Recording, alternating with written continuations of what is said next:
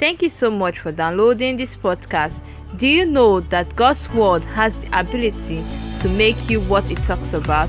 As you listen to this sermon by Tika Tony, it is our prayer that you will be filled with faith, hope, and love. God bless you.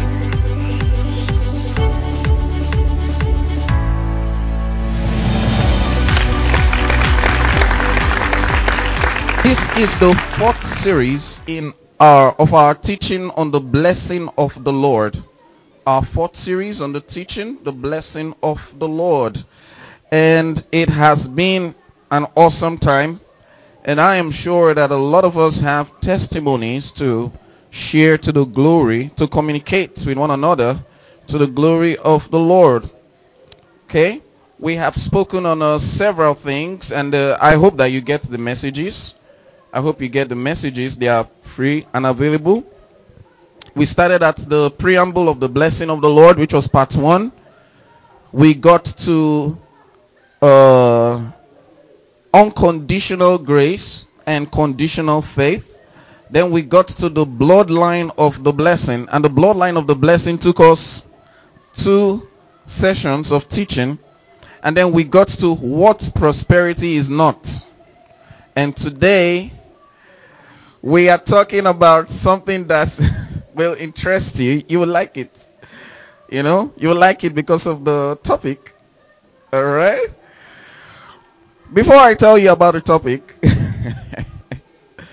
how many of you remember the story of the Lord Jesus when he got to Andrew? The Bible says that Philip, Andrew, and Peter were among the first people to meet with Jesus. Do you remember that? And when they met with Jesus, they went and told Philip. Was it Andrew that went to tell Philip? Andrew, that's the book of John, right? Andrew went to tell Philip and he said, come and see. He said, come and see, there is a Messiah. We have found the Christ. Come and see. Now, the Messiah, Philip, there was something Philip said in particular that struck a nerve. He said, just imagine this discussion. Where is the Messiah from? He said, you don't know where he's from? He's from Nazareth. He said, what? Now, you need to understand why he had a problem with him coming from Nazareth. He had a problem with him coming from Nazareth because of this. Because there was nowhere in the prophecy of all the prophets that a prophet or that the Messiah or that any of the chosen ones will come out of Nazareth. Everywhere it was either some other family name. It was some other place that was popular. Places like Jerusalem. Do you understand? Places like Bethel. It was always those kinds of places. All of a sudden, the Messiah comes out of Nazareth? What? And so, when he said that to him, Philip said, can anything good come out of Nazareth? Then he was getting on the way, and as he was getting on the way, something good came out of Nazareth. He had not yet even met the master completely. And then Jesus said, Philip, look at a good man. Look at a good man, a righteous man indeed. Philip said, do you know me from any place? He said, before they went to call you, while you were under that tree, I saw you. Philip said, you are Lord. He said, is it because of this small thing? That's, in other words, that you finally realize something good can come out of Nazareth? He said, you will see angels descend and ascend upon the Son of Man. And praise God, he saw it. Well, guys, that's how we often ask ourselves, can good news come out of some things? Can there be good news out of some things? My topic today is the good news about the tithes. Good news about the tithes.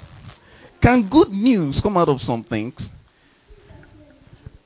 There are some things that we just assume don't have good news.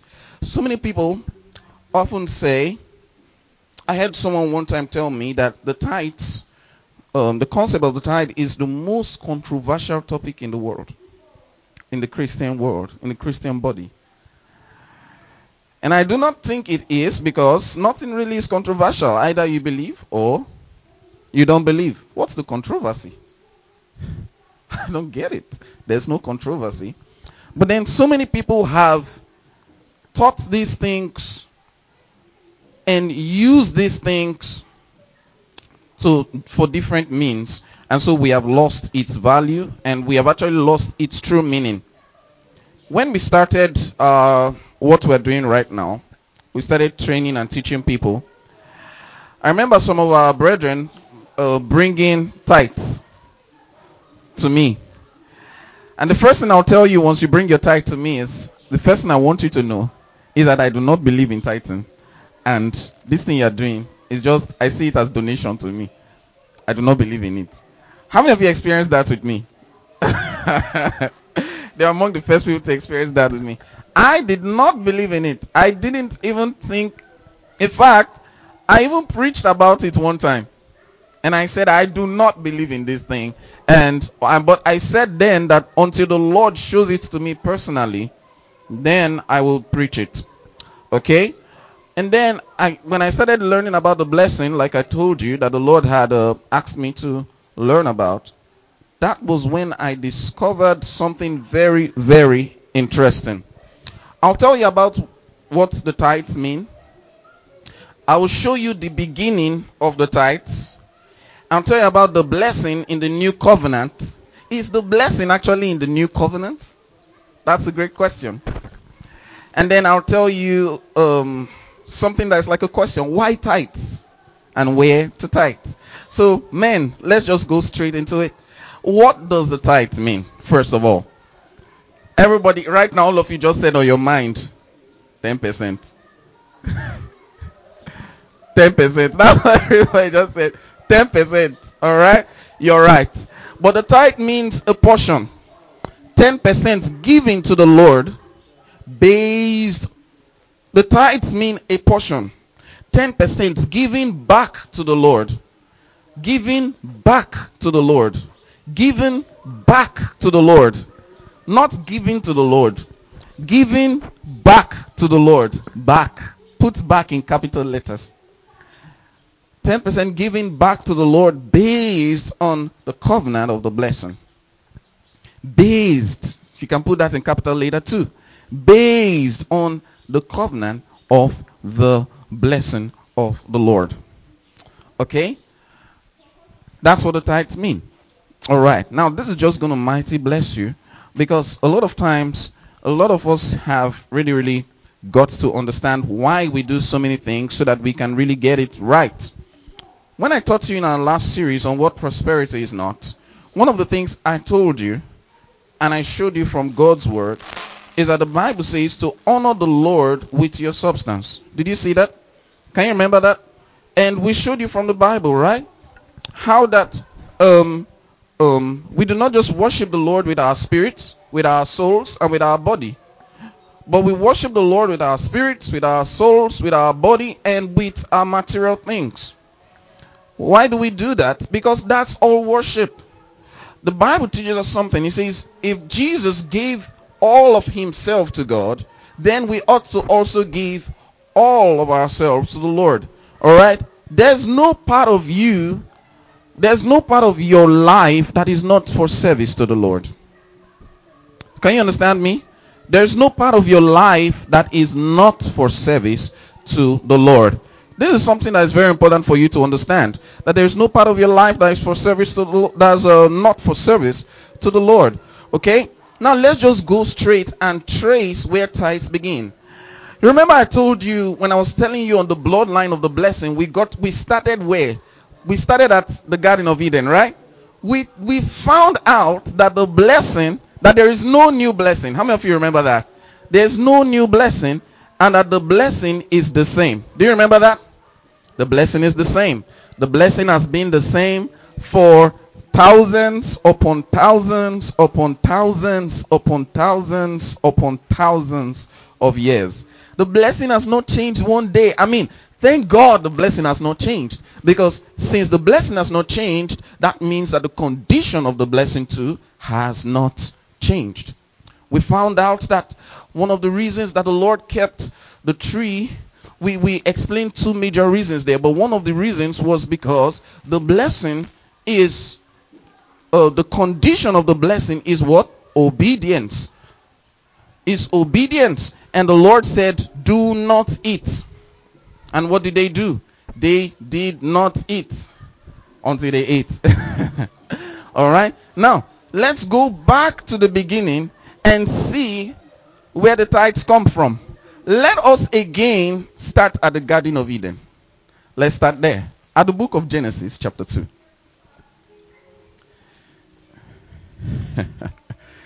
Glory. Genesis chapter 2. We're going to be looking at verse 15. From verse 15 to verse 17.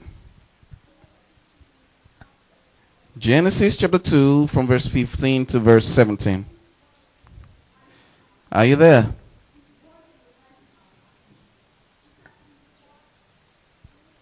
Alright, if you're there, say amen, please. The Lord God took the man and put him in the Garden of Eden to walk it and take care of it. And the Lord God commanded the man, you are free to eat from any tree in the garden, but you must not eat from the tree of the knowledge of good and evil, for when you eat of it, you will surely die. Alright. The Lord God said to Adam, you're in charge of the whole garden. Everything is yours. Everything is yours. But you see this particular tree. Alright, tree, please come. Alright, please stand over here. Okay. Now, this is the tree. Your branches. Okay. This is the tree. Okay. Now, I need a tall tree. Tall tree, please come. Tall tree, please come. Stand over here, please. Yeah. Okay. Okay. Stand over here, please. Okay. Please just give me your branches. Please just give me your branches. Okay. Now, come. You're the forbidden fruit. Stand over here. Okay. All right. Now, this is how it was. So the I need one more tree. Who's the planting of the Lord here? Okay, come please. Come and stand behind. Come and stand behind, please. Yeah.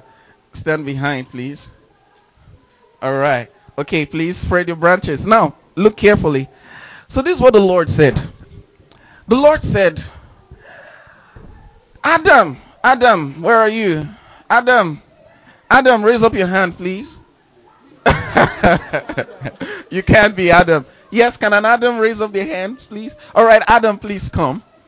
Alright. Okay. God bless you. Okay. Adam, please stand here. Now. No, Eve was not around then. Adam, look at all these trees. Walk with me. Let me show you, Adam. Adam, this is mango.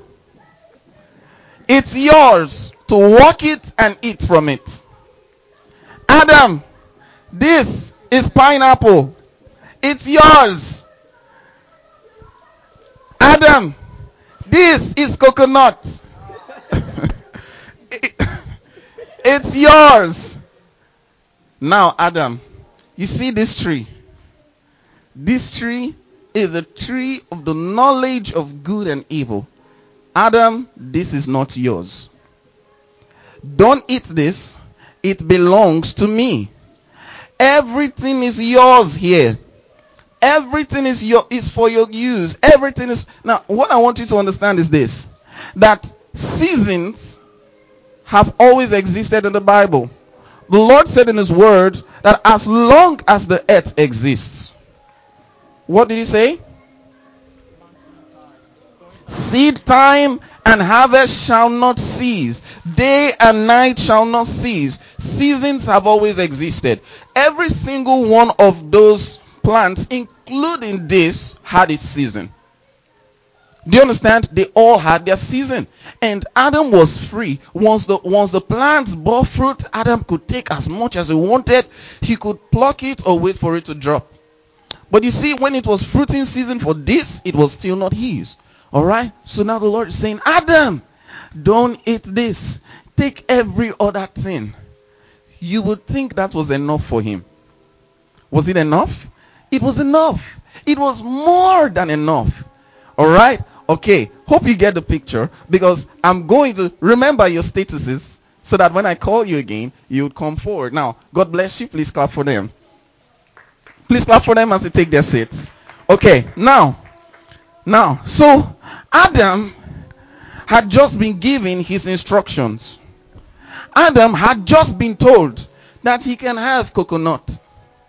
He can have pineapples. He can have mangoes. He can even eat of the tree of life. This was the tree of life. Okay? He can eat anything he wants to eat. But this particular stuff is not for you. It's for me. It's for me alone. So this thing was dedicated to the Lord. It was their agreement. Now, what's a covenant? A covenant is an agreement between two people based on conditions. Some of you remember the teaching on the covenant, right? You already remember that. If you don't have it, I think it might be available. If the audio is not available, well, sorry about that. Okay? And that was the first thing. Now, let's look somewhere else. Let's look somewhere else, because it has to be a mystery for you to see it, right? Now let's move over to the book of Genesis chapter 4. This is just going to blow your mind. Genesis chapter 4. We are going to read from verse 2 to verse 4. Genesis chapter 4 from verse 2 to verse 4. If you're there, say amen. Okay. Now look at it. Later, she gave birth to his brother Abel, speaking about Eve, right? Now, Abel kept flocks, and Cain walked the soil. In the course of time, Cain brought some of the fruits of the soil as an offering to the Lord. But Abel brought fat portions from some of the firstborn of his flock. The Lord looked with favor on Abel and his offering. Okay. While your hands are there, let's move to the book of Genesis chapter 8 verse 20. To the book of Genesis chapter 8 verse 20. If you're there, say amen. Now, we just moved from Adam. We're now in Cain and Abel, right?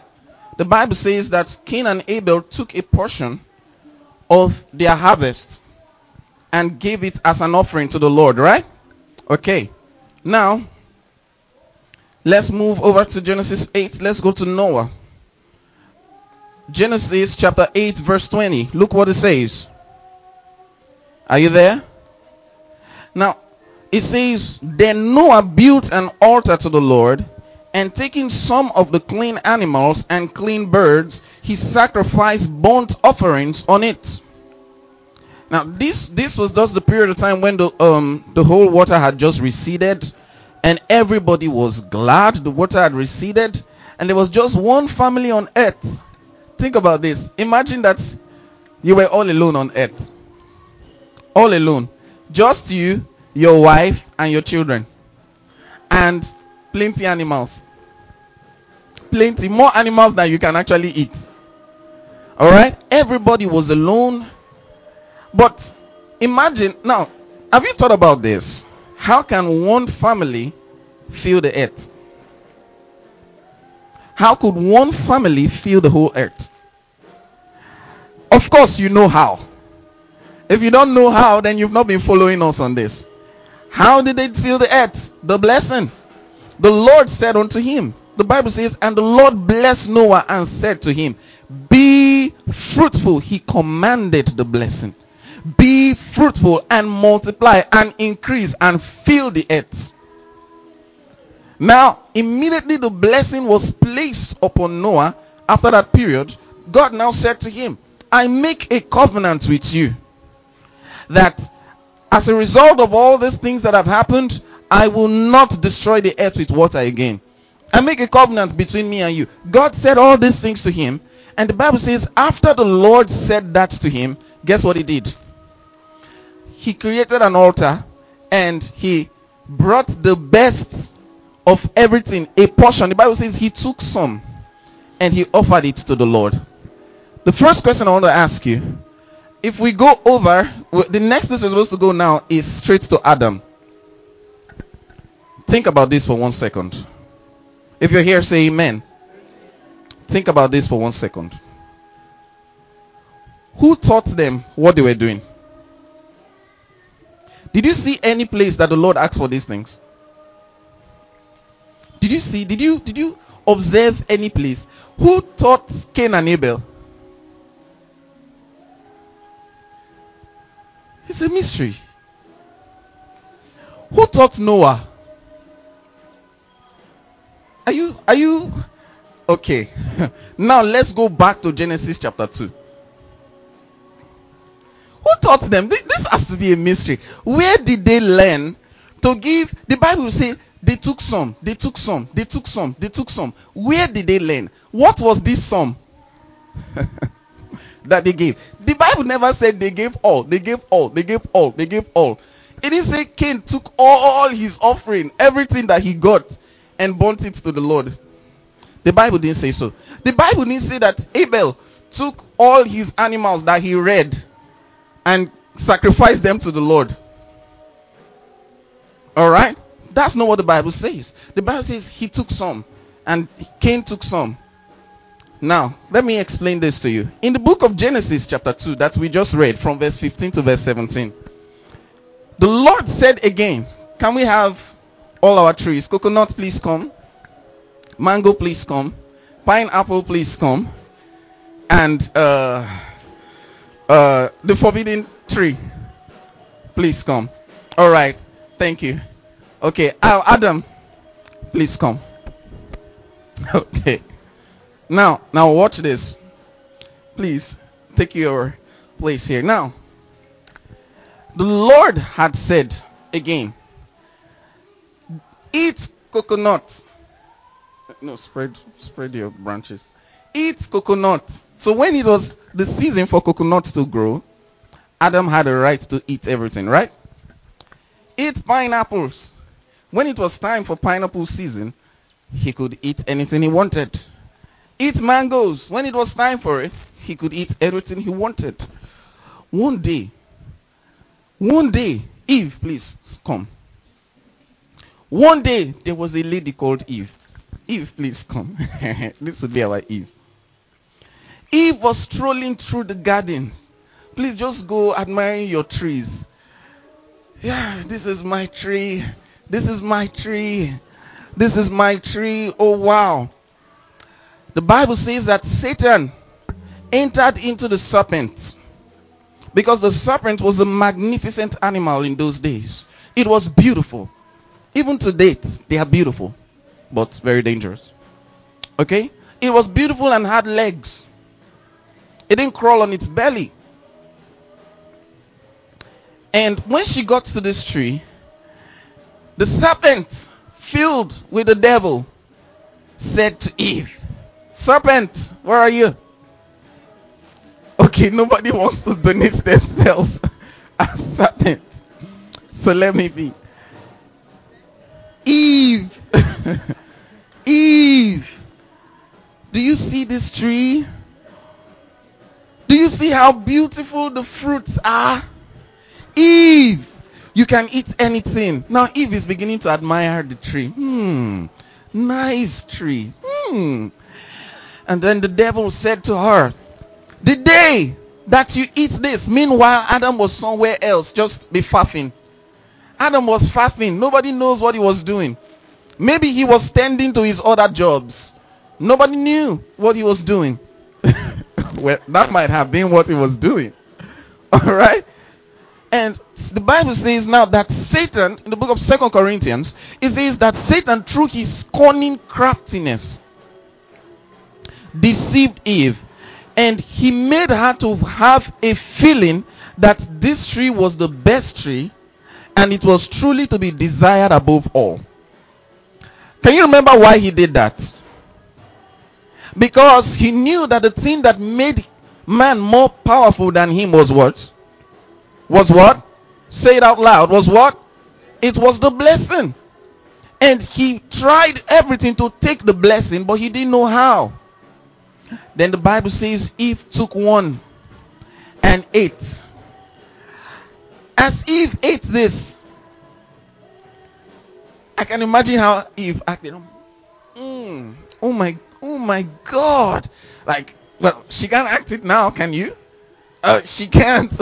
Okay. But then Adam is coming back from wherever he went.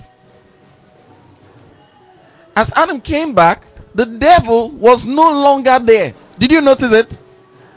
The serpent was no longer in the picture. The serpent ran away. Job done. The rest was now for the woman to do. The woman now said, I know what God said, but man, you've got to try this. Adam said, this thing is for God. She said, just try this.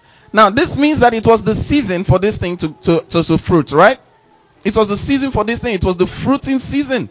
And so she offered, just offer him something. Offer him this. She offered it to him. I can imagine Adam. You see, Adam was... Now that you can do. Now, Adam was a very, very wonderful man. He was very supportive. Alright? Adam was amazed. Adam said, well, he looked at her. He noticed she was not dead. He said, okay, alright. He took it. Then he ate it. Take the fruit. Okay. Then, don't. Alright. Then he ate it. The Bible says that the moment he ate it, death occurred. Alright, now wait a minute. Now, both of you, just leave the picture. 3 of you, leave the picture, except this. Thank you. Sit down. Now, look what happened.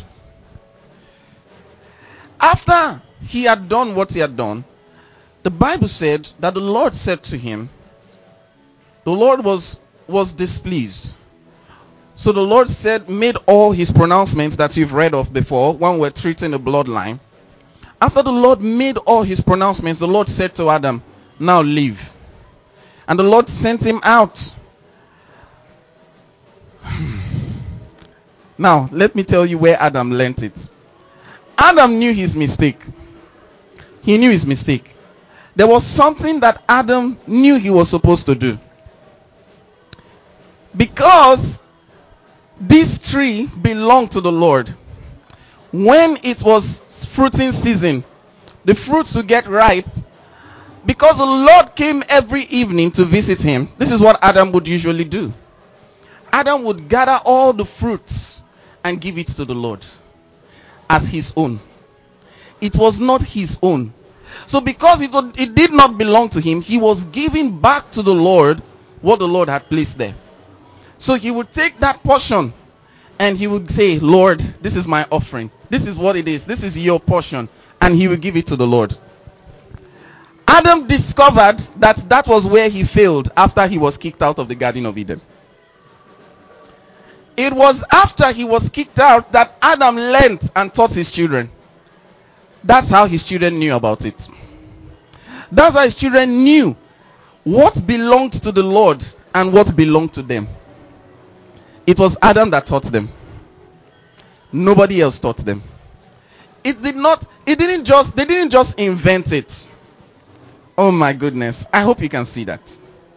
That's why you see in verse 15 to verse 17, the Lord said to him, everything is yours. That means I don't need the harvest of everything. But what is mine based on our agreement? This is your obedience. It's mine. Now, when it fruits, just because it drops to the ground, does it make it any less God's? Just because maybe a part of it breaks open, does it make it Adam's own? No. So when it fruits, what would Adam do? The Lord will not pluck it.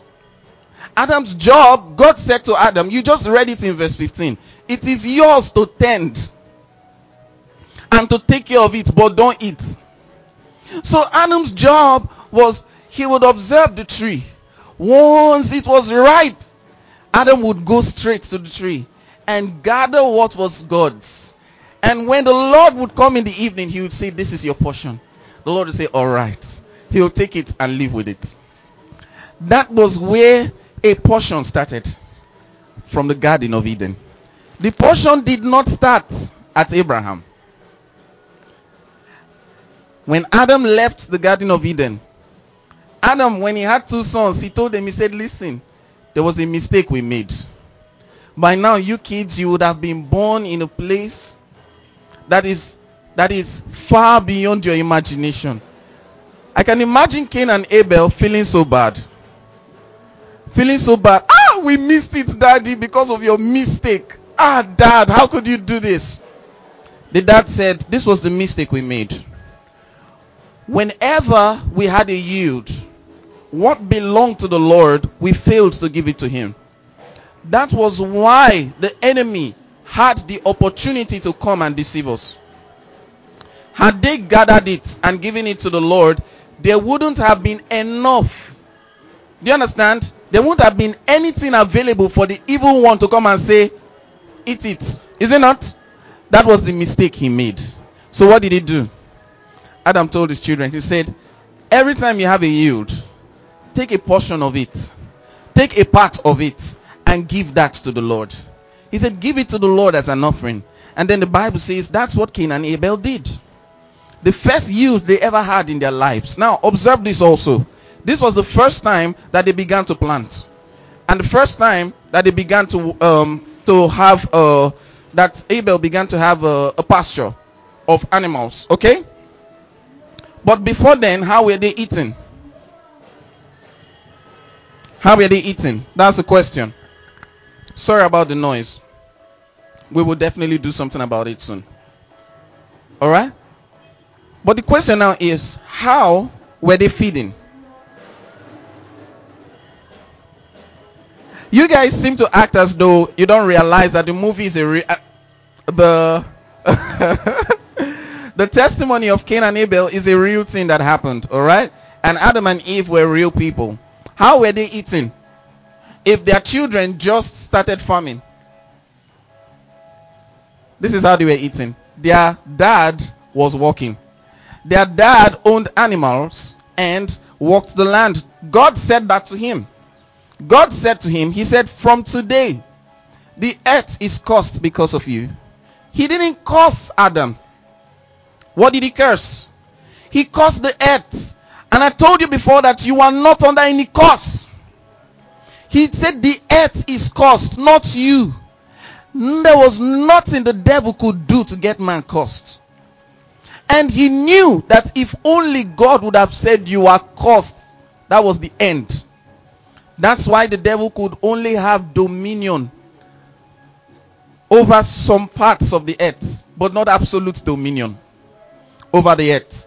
So now that the earth was cursed, while Adam was tilling, the Bible says, and Adam was, he said, you would till the ground with hardness.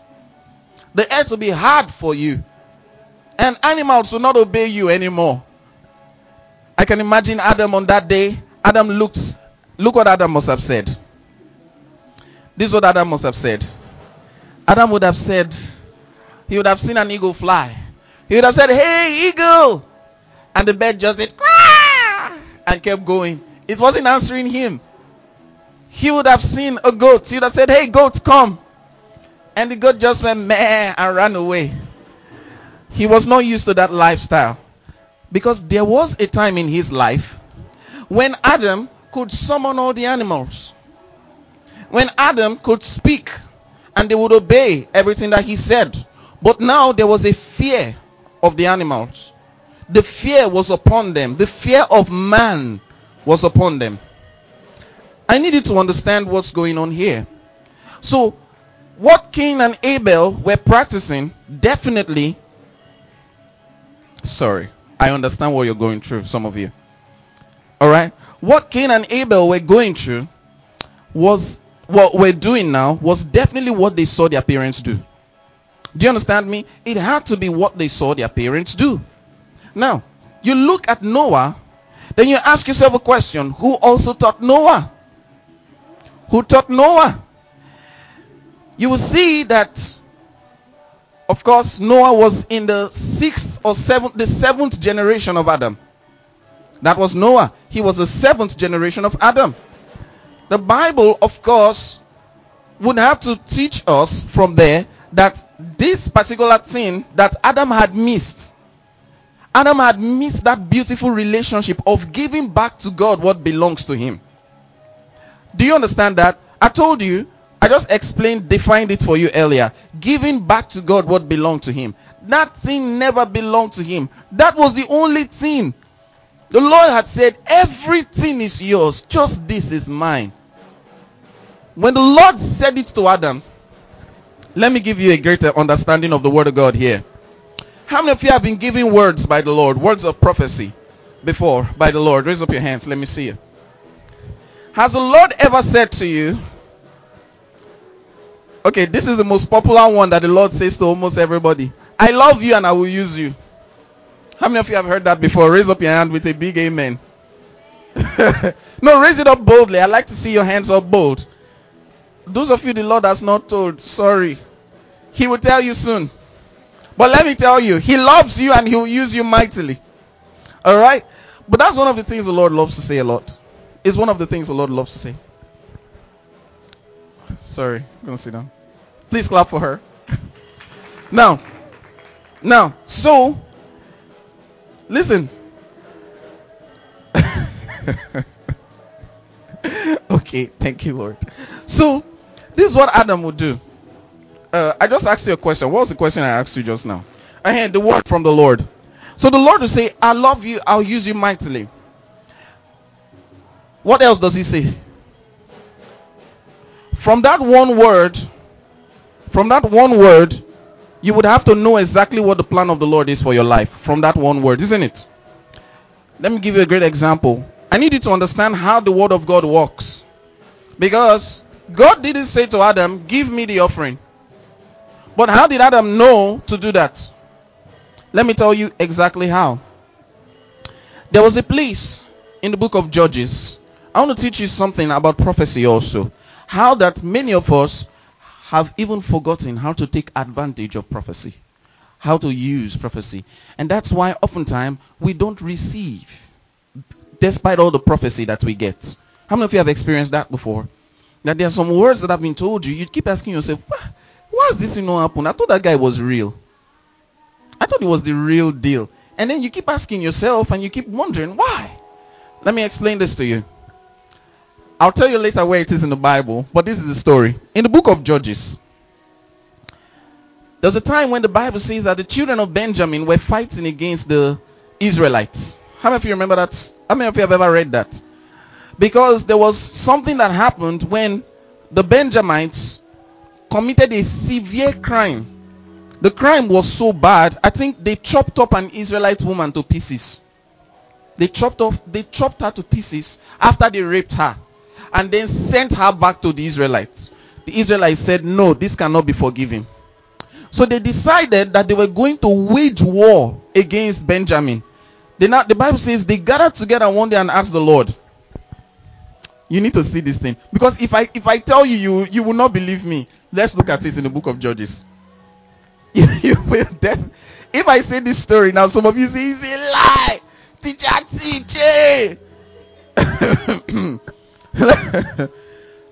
Judges chapter 20. Judges chapter 20. If you're there, say amen. I have to stop here because I had to stop here to teach you this, because some of you may still be wondering, how could Adam not be told, but then how could I say that Adam was told that from that statement? This is how it would happen. Just look now, Judges chapter 20. Alright. Of course, it begins at verse 1. But then,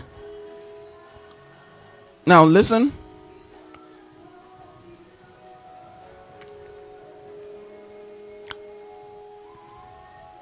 Where does it go? I want to get to the exact place where the Lord said to them. Let's see.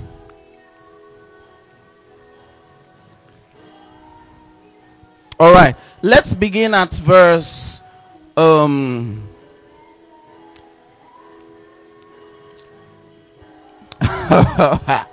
okay, let's begin at verse 17. Verse 16. Chapter 20 from verse 16. This is just going to blow your mind. Among all these soldiers, there were 700 chosen men who were left-handed, each of whom could sling a stone at a hare and not miss. Wow. And not miss. Israel, apart from Benjamin, mustered 400,000 swordsmen, all of them fighting men. The Israelites went up to Bethel and inquired of God. Do you see that? How many of you saw that clearly? I want you to make sure you're looking at it in your Bible. My God. The Israelites went up to Bethel and inquired of God. They said, who of us shall go first to fight against the Benjamites? The Lord said, look what they said. The Bible says, the Lord replied, Judah shall go first. Did you see it there? The Lord replied. Now, for the Lord to even tell them who will go first, did it not mean that God had already planned their victory? Hello, look here. Did it not mean so on this side? Did it mean so? Did it mean so? I mean, the Lord should have told them don't go, right? What about here? It's the same thing, right? Now let's continue. Look what happened. The next morning, the Israelites got up and pitched camp near Gibeah. The men of Israel went out to fight the Benjamites and took up battle positions against them. The Benjamites came out and cut down 22,000 Israelites on the battlefield that day. Wait, but Lord, but you said we should go. You even said Judah should go first. How does the word of the Lord fail? My God, my heart. The word of the Lord failed. This was not a prophet. Oh. This was God that said Judah go first. They went against Benjamin and 22,000 men died. Based on the word. Oh, somebody said if prophecy is real, it cannot fail. Wait, oh. Okay, this is good suspense. This is amazing. If prophecy is real, if God really said it, if God really told you that thing, somebody said if God told you something, it can't fail. That means if you did it and it didn't work, it's not from God. Okay, let's go on. Now, 21, verse 22. But the men of Israel encouraged one another. They encouraged one another. Oh, praise God. So Christian. They encouraged one another. 22,000 of their family members just died. They encouraged one another and took positions where they had stationed themselves the first day. The Israelites went up and wept before the Lord. They even wept until evening. Can you imagine this prayer? Morning to evening. Some of you have not even done afternoon. They inquired of the Lord. The Lord, then they said, shall we go up again to battle against the Benjamites, our brothers? The Lord answered, go up against them. Then the Israelites drew near to Benjamin the second time. This time, when the Benjamites came out from Gibeah to oppose them, they cut down another 18,000 Israelites, all of them armed with swords.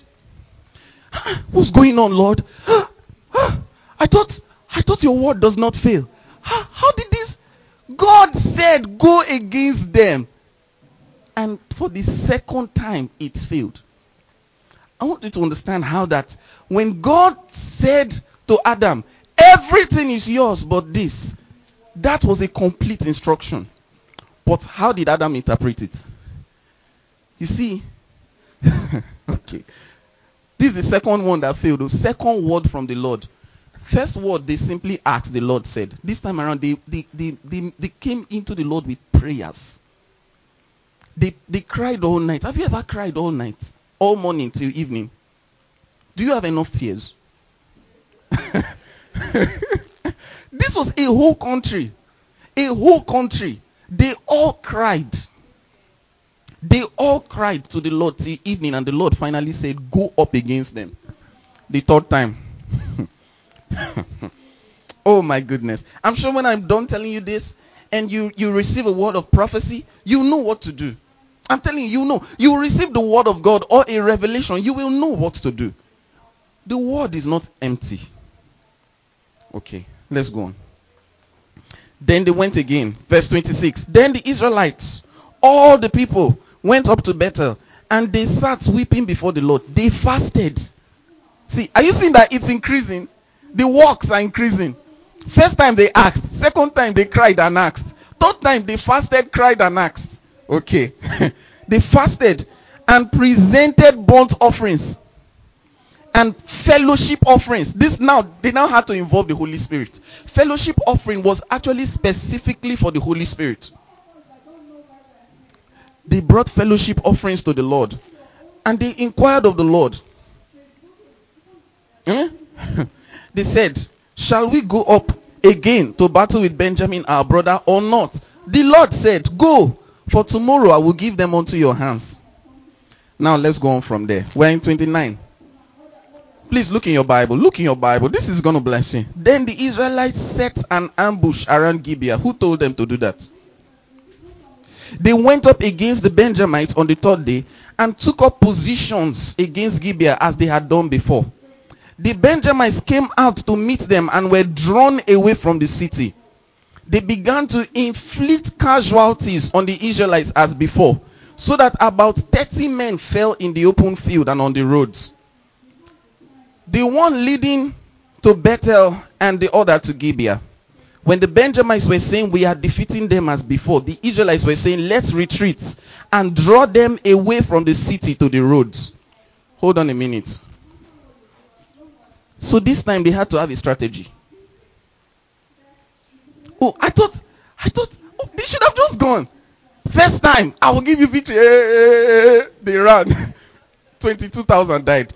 Second time, go up against them. 18,000 died. Third time, they sat down. Okay, the Lord will give us victory. This is what we will do. We will do as if we are still mumu like before. First time God said it. The Bible says they went to the same place and arranged themselves 2 times. The same way. The third time, they said this is what we'll do. We will pretend as if we're arranging ourselves the same way. Only a small amount of us will arrange ourselves that way. Then the others will be hiding in the bushes as they feel like they are defeating us because they are obviously stronger than us. We will run away like we are retreating. When we get where our men are, they will appear and ambush them. Do you know that the Bible says, and that day they destroyed the Benjamites? But is that what the Lord said to them? Is that what the Lord said to them?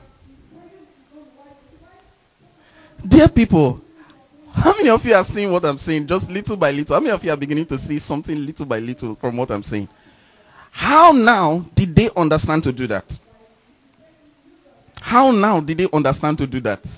The Bible says there is a spirit in man, and the inspiration of the Almighty gives them understanding. As the Lord spoke to them, they interpreted it. They had to understand beyond what God had just said on the surface. Because the Lord speaks wisdom. The Lord will say, be blessed. Inside be blessed, you can open it up and find all the details. But you will hear only one word, be blessed. This was exactly how the Lord spoke to Adam. The Lord said, everything is yours. But you see this, don't eat it.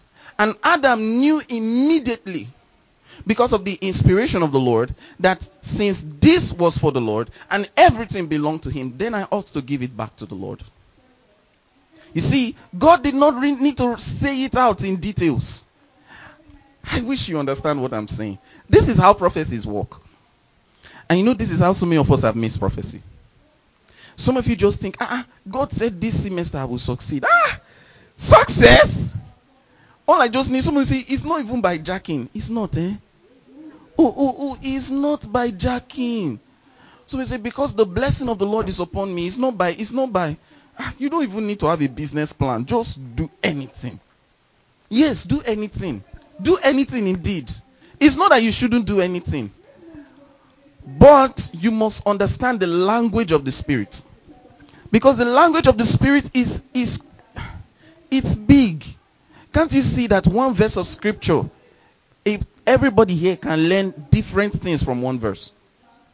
That was exactly the accurate interpretation that Adam had when the Lord said to him, you can eat everything. Are you here? Are you here, sir? Hello, sir. Why are you bending? When the Lord said, you can eat everything, but this, don't eat from it. Now you understand how the instructions came, right? Now you understand how he knew his mistakes. He knew all this while, but he did not do what he was supposed to do. And the Lord never spoke about it. Did you notice that the Lord didn't give them strategy? The Lord just kept telling them, go, go, go. Because inside of his word was strategy. But now, the Bible says, it is the glory of God to conceal a matter, and the honor of kings to search it out. Have you seen it before in your Bible? It is the glory of God to conceal a matter, and the honor of kings. Will all the kings in the house stand up and tell someone, I'm a king?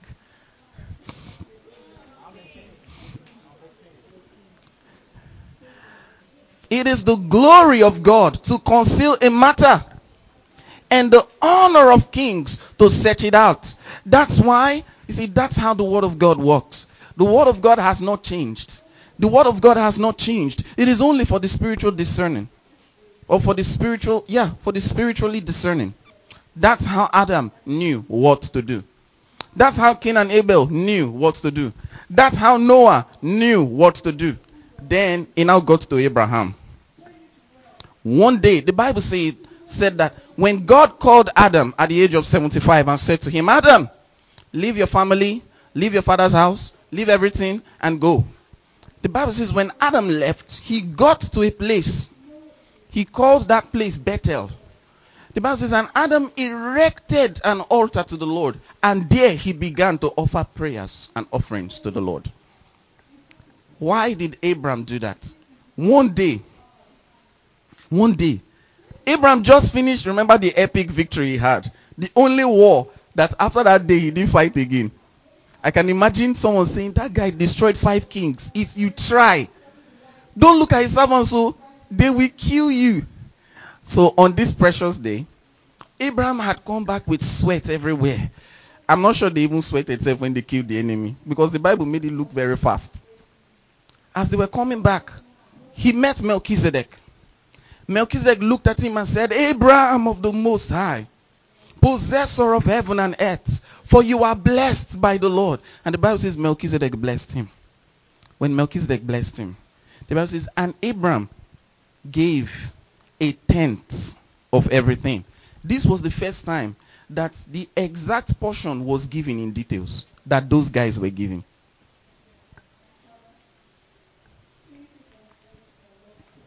This was the first time that the exact amount that Noah gave, that the exact amount of offerings that Abel gave, and the exact amount of offerings that Cain gave was defined word for word. I guess the Lord knew it would be too much of a mystery.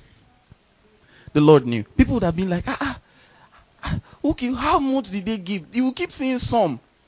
And then on this day, the one man that the Lord knew, the only man that the Lord called possessor of heaven and earth, that one man that the Lord knew was going to take the blessing to us, the Gentiles. To us who believe on Jesus right now. That one man, God had to explicitly say, let's leave it for these people, because if we don't leave this thing, if they are tracing the bloodline one day, they will not be able to discover exactly what amount that these guys gave and were supposed to give. And that thing was called a tenth of all the things that he got from the war. How many of you understand this right now? This, my friends, is the beginning of tithes. I have traced this history successfully. And I hope you understand this. Do you understand the history now? Do you understand how the word of the Lord worked? Do you understand how that worked? That's why a lot of people don't understand prophecy. That's why a lot of people don't understand prophecy. A word of prophecy can be given you now. I can come and I can say, dear sister, this is what the Lord is saying. The Lord's blessing you. The Lord's giving you this. The Lord's going to increase you greatly. Then the undiscerning, this is all that they do. The Lord said it. Hallelujah. And they just run. They do not look into the matter. They do not look into the matter. I like the way the Bible said concerning Mary and Jesus, the Word. When the angel appeared to her and spoke those words to her, the Bible says, and Mary kept it in her heart and pondered it. She pondered it. But what the angel even told her was straightforward. The power of the highest shall come upon you, and that holy thing shall be called the child of the Most High God. For you shall call his name Jesus. Mary still pondered it.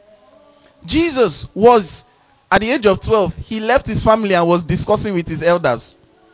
They came back and Mary said, why are you like this, Jesus? He said, why are you behaving like this? You want to give us heart attack.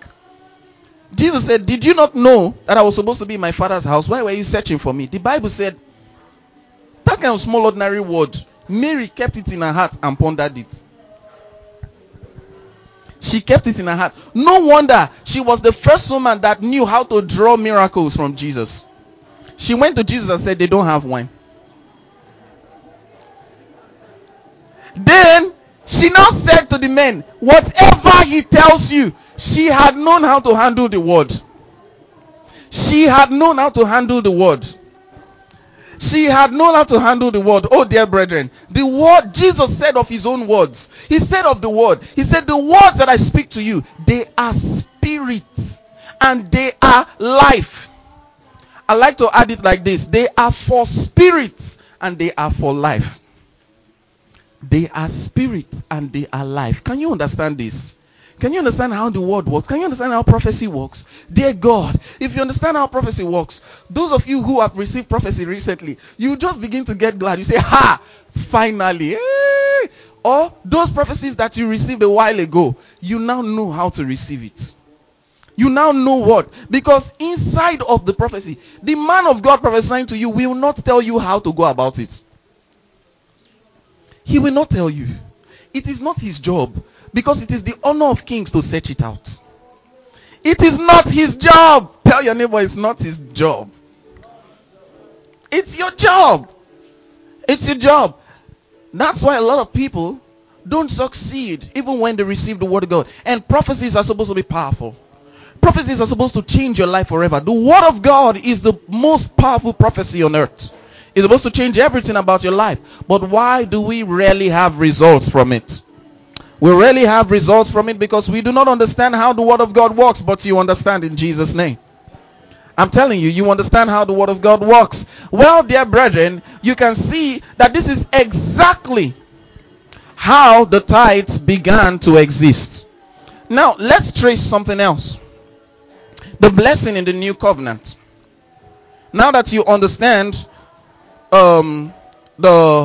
you understand how it came about, you can see that just as the blessing, listen guys, you can see that just as the blessing started at Adam, so did the tithes. Did you notice it? Just as the blessing started from Adam, so did the tithes. Now let's look at something in the Bible. In the book of 2 Corinthians. Amen. Chapter 10. If you're there, say amen.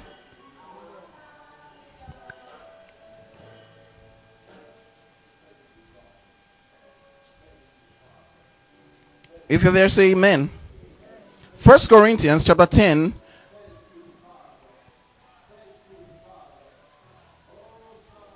First Corinthians chapter 10. Let's look carefully.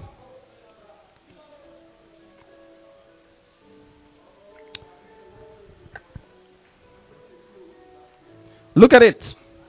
Look at it. We'll start at verse 15. I speak as to wise men. Judge ye what I say. I speak as to wise men. Judge ye what I say. Excuse me. Oh, some of you have already seen it. You like going ahead of me, don't you? Verse 16. The cup of blessing which we bless. Did you see that name? Did you see it there? The cup of blessing which we bless. Is it not the communion of the blood of Christ? The bread which we break. Is it not the communion of the body of Christ? What did he call it? The cup of blessing. the cup of blessing. Some of you will see the cup of thanksgiving. Some of you will see the cup of thanksgiving. But it's the blessing. The cup of blessing. You know, you can call it cup of the blessing. The cup of blessing which we bless. Now, I need you to understand how this thing happened. You see, when we get straight to the children of Israel, we observe something. There was one day, one very important day, the most epic day in the history of the Israelites, that they had to give a name called the Passover. On that day, Moses said, you will get a lamb, you will cook that lamb. Make sure that the lamb is free of bones. Men, have you ever eaten boneless meat?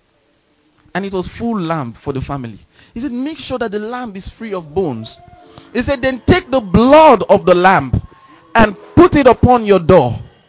He said, that blood indicates something. That blood means that when the spirit of death comes, when that which takes away comes, when the natural phenomenon of death comes, he will pass over you. He said, then at a certain time, sit down everybody and eat the lamb. He says, you will roast the lamb. Don't cook it. Don't fry it. Roast the lamb. Roast everything. You know, they were not allowed to just cut it in any part. They were supposed to just remove the bone and roast it full. Then eat the lamb. Listen. So as the guys, when that certain time reached at midnight, all of them sat down. Oh, just imagine this scene. Everybody just sat down. They were like, Matthew, did you paint it there? Yes, sir.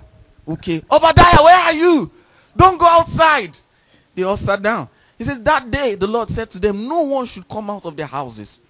Everyone should sit down and everyone should eat. For it will happen in that day that the spirit of death shall pass by this city. Oh, I wish you can see this testimony. The spirit of death shall pass by. And whoever doesn't have blood smeared, he shall die. Then the spirits came at midnight. The Bible says the spirit of the Lord passed over the place of the Israelites. I can imagine the spirit going from door to door. The spirit came here. He was bounced back. He looked. Oh, the blood. Oh, the blood.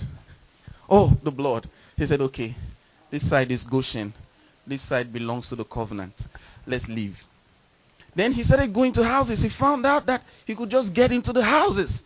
When he got in there, he would just walk down to the firstborn child and take the son, the spirit of the child with him. Walk down to the next one, take the spirit with him. The Bible says, and the next day, there was a great cry in every house in Egypt. Every house, down to the house of the Pharaoh, all the firstborns were dead. Even animals, firstborn animals died. Firstborn adults died. Everybody that was firstborn. In Egypt, there were no more firstborns again. Everybody was now from second to any number, to the nth number. That was exactly how it happened. But look, listen to this. That day, the Lord said to them, you will sit down and you would have. Do you know that was exactly what the Lord did? When Jesus died, before he died, he sat his disciples down.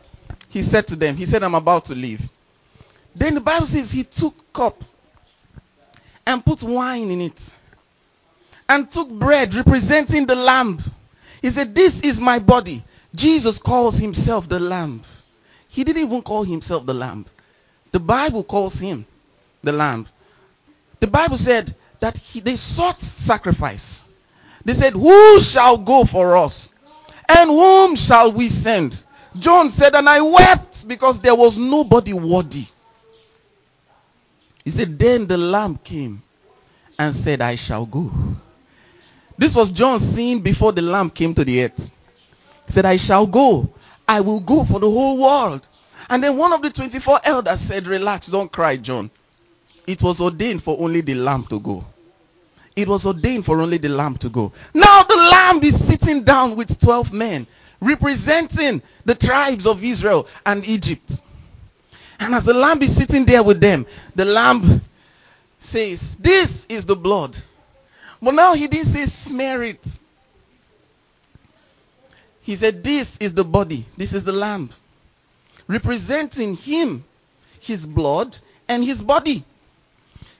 Then the Bible says, take this blood, for this is the covenant that I make with you. He says, then take this body, take this bread, for it represents my body. And that day, the Bible says, the Lord Jesus lifted it up and blessed it. And he gave it to them. You know what happened that day? That was a sign. It was a sign that the blessing that God gave to Adam, that God gave to Noah, that God gave to Abraham, that God gave to Isaac, that God gave to Jacob, was now for you. That's how it entered into the new covenant. It is not for Israel alone, but it is for the true spiritual Israel. That is those of us who are now in Christ. So, you see why a lot of people don't understand what the communion really is? The communion, Jesus said, do this in remembrance of me. You're doing this in remembrance of the blessing. You remember, I am blessed. You remember the Lord saying, have dominion over the fish of the sea. You shall increase and multiply. You shall spread over the earth. You remember through the body of the Lord Jesus Christ.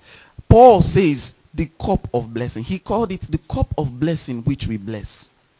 And the bread which we break. Is it not the communion? Every time we take the communion, you know what the word communion means? Fellowship.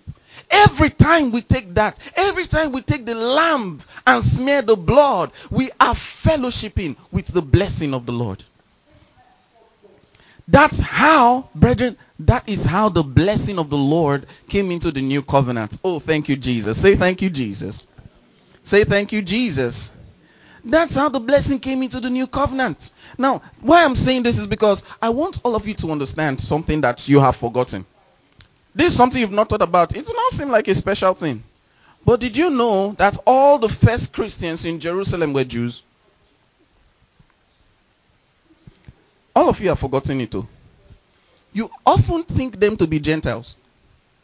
They were all Jews. Do you know why the Bible said that of them in the book of Acts that there was no one that lacked? And there was no one that had need of anything. Because they knew the blessing of the Lord. Because they knew the blessing of the Lord. Because they knew the blessing of the Lord. And they functioned with it.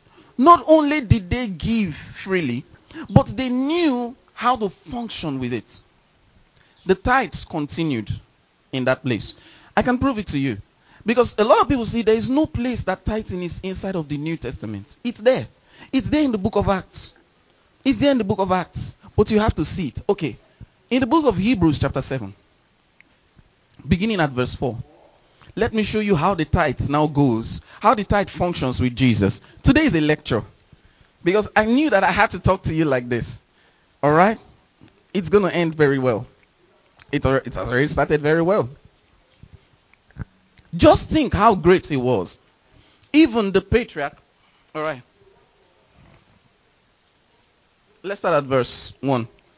This Melchizedek was king of Salem and priest of God Most High. He blessed Abraham returning from the defeat of the kings and blessed him. Okay, he saw him and blessed him. And Abraham gave him a tenth of everything. First, his name means king of righteousness. Then also king of Salem means king of peace. Without father or mother, without genealogy, without beginning of days or end of life. Like the Son of God, he remains a priest forever. Just think how great he was. Even the patriarch Abraham gave him a tenth of the plunder. Now the law requires the descendants of Levi who become priests to collect a tenth from the people, that is, their brothers. Even though their brothers are descended from Abraham. This man, however, did not trace his descent. Are you there? Where am I reading even? Yeah. His descent from Levi, yet he collected a tenth from Abraham and blessed him who had the promises. And without doubt, the lesser person is blessed by the greater. And in the one case, the tenth is collected by men who die. But in the other case, by him who is declared to be living. One might even say that Levi, who collects the tenth, paid the tenth through Abraham. Because when Melchizedek met Abraham, Levi was still in the body of his ancestor. Let's continue. Verse 11. His perfection could have been attained through the Levitical priesthood. For on the basis of it, the law was given to the people. Why was there still need for another priest? Say another priest. To come. One in the order of Melchizedek, not in the order of Aaron. For when there is a change of the priesthood, there must also be a change of the law. Praise God forever. Praise God forever. It is for where there is a change of the priesthood, there is also a change of the law. What was the law? Now listen to this. I told you that when it came to Adam, God did not curse Adam. Do you remember that? What did God do? God cursed the ground. When it came to the children of Israel, when the children of Israel declared themselves capable of doing all God said, the Lord also gave them a law concerning the tithes. The Lord said to them, He said, if you don't pay your tithes, your life will be tight. Do you remember that? He didn't actually curse them. He never said that. That is the sayings of men. What the Lord actually said is this. He said, all of your businesses, He didn't curse them. He said, your businesses will begin to run dry. Your businesses will experience a drought. You are not cursed. Not even under the law were they cursed. When God blesses, it's impossible to be cursed. Not even the children of Israel were under a curse. He calls it the curse of the law, not the curse of the Israelites. Just wait a minute. He called it what? The curse of the law, not what? The curse of the Israelites. It was the law. He cursed the law. So the Lord now said to them, that's where we read Malachi chapter 3 verse 8. Will a man rob God? One of the most beautiful verses for most people. Yet you have robbed me. Then you say, man of God, see, all of you are thieves in this church. You don't pay your tithes. And I'll tell you one secret. Preachers don't pay their tithes. Most preachers don't pay tithes. They only collect. They are reservoirs. I am not joking. I have served in churches. Most preachers do not pay their tithes. They like to collect. Something that is, don't worry, wait, we're getting there. This is the first time I'm going to speak outright against what is being done by many people. So the Lord said, the cankerworm and the palmer worm will eat your produce. He did not say it will eat your life. He did not say it will eat you. He said it will eat your produce. It's your business that begins. See, that ground that you are tilling. Whatever your business is, that's what experiences a curse. Now, the Bible says where there is a change of priesthood, what happens? There is a change of the law. Then the Bible says in the book of Galatians chapter 3, the Bible says that he became a curse. Oh, thank you, Jesus. He became a curse, that through him we might be free from the curse of the law. We were free from the curse of the law, but not free from the blessing of the law. Look, the blessing is ours. The curse was removed. The Bible says, for cursed is everyone that hangs on a tree. For cursed is everyone that hangs on a tree. Jesus took the curse. Now, even if you don't tithe, your ground will not be destroyed. Many people don't want me to say the truth, right? Your ground will not be destroyed. The curse is permanently alleviated. There is nothing you can do for your business to go bad. Let's continue first. Shout hallelujah. Hallelujah. Come on, shout it. You want to shout hallelujah. Shout hallelujah. Yes. There is nothing. Tell your neighbor, just look, just advise your neighbor and see there is nothing you can do to be cursed. You don't even need to say, I am too blessed to be cursed. No, you don't need to say it. It's enough to just say, I am blessed. I remember this song. Do you know this song? Lifted. I am lifted. I am lifted by the Lord. Out of sin and sorrow into the presence of the Lord. Are you lifted? Lifted. I am lifted. I'm lifted by the Lord. Sing it. Out of sin and sorrow into the presence of the Lord. Now we came into a fruitful place. Oh, we came into a fruitful place. Oh, do you know what the blessing has gone through just to get to you? We've traced too many things. We've gone back and forth and back and forth and back and forth. And I've attempted to teach you from the history of the Bible where it was. Do you see where the 10th portion came from? Without the curse, Adam was obliged to give the 10th. It has nothing to do with curse. Oh, brethren, just understand this. Tithe has no curses for you. Your pocket will not go wide. You will not have hole in your pocket. You see all those things that you believed, that's why you were under a bondage. But today, if the Son sets you free, you are free indeed. So the question now is, then what?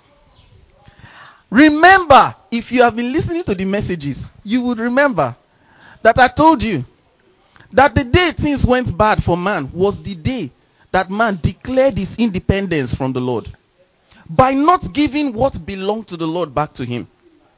When we do not give our tithes, you know what we do? We are not cursed, but we declare ourselves independent of the blessing. We are saying, in other words, I am okay without the blessing. I can do it by myself.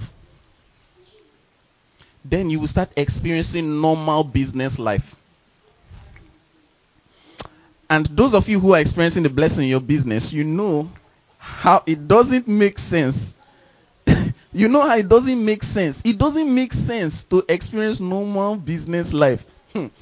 Have you not heard businessmen say business is full of ups and downs more than ups? But the one time you have an up, it will be good. Have you heard it? Economics tells you, look, why do you think there are some business models economics does not support? P2P donation, for example. Economics does not support it. This is why it is called fraud. How many of you know that? You know what I mean by P2P donation? The one that we popularly call Ponzi schemes. I am not declaring my support, neither am I undeclaring my support. I'm neutral. I'm just facing economics. First of all, economics helps you understand that economics is the science that studies one of those things, scarce resources. Scarce resources. For something to be economically sound, it has to be scarce. You can't do business and have 100% every month. It is not according to the law of diminishing returns. You can't do business and have more supply and more demand. How can your graph be up like this? It is impossible. You must experience economics, not kingdomnomics. Glory to God. You will not experience the kingdom has its economics. The kingdom has its economics. So now in the new covenant, when we do not give our tithes, remember the tithes is now a representation of a new priesthood and a new law. A new priesthood and a new law. Then the law of Christ, the law of the Spirit of life in Christ Jesus is greater. Oh, wait a minute. Let's go on. You see, under the first law of the blessing, you know, not that the blessing changed, but under the first types of it, the people had to smear the blood. We had to drink it. There's a difference. So now you can take it. They could not absorb it. It was not to be inside them. It was to be on their doors. But now you have the Spirit living in you. Oh my God. I like the way, listen to what Mary said. Mary went into the house of her sister Elizabeth, her cousin. When she got there, the Bible says, and the baby that was inside Elizabeth leaped. And Elizabeth, the Spirit came upon Elizabeth. And Elizabeth began to say, who am I that the daughter of my Lord, that the mother of my Lord should visit me? For when the baby that was within me sensed the presence of what was inside of you. Glory to God. When she sensed the presence, when he sensed the presence, he leaped for joy. And she began to say words. When she finished, Mary, the Spirit now came upon Mary. Mary now said, He said, because of what is inside of me, everybody in the nation of the earth shall call me blessed. Now listen. The question I want to ask you is this. Ask your neighbor. Hallelujah! Hallelujah! Glory to Jesus. Now the question I want you to ask your neighbor. What is inside you? Wow. No, no, no, no. You need to ask your neighbor seriously. This is a serious matter. Frown. What is inside you?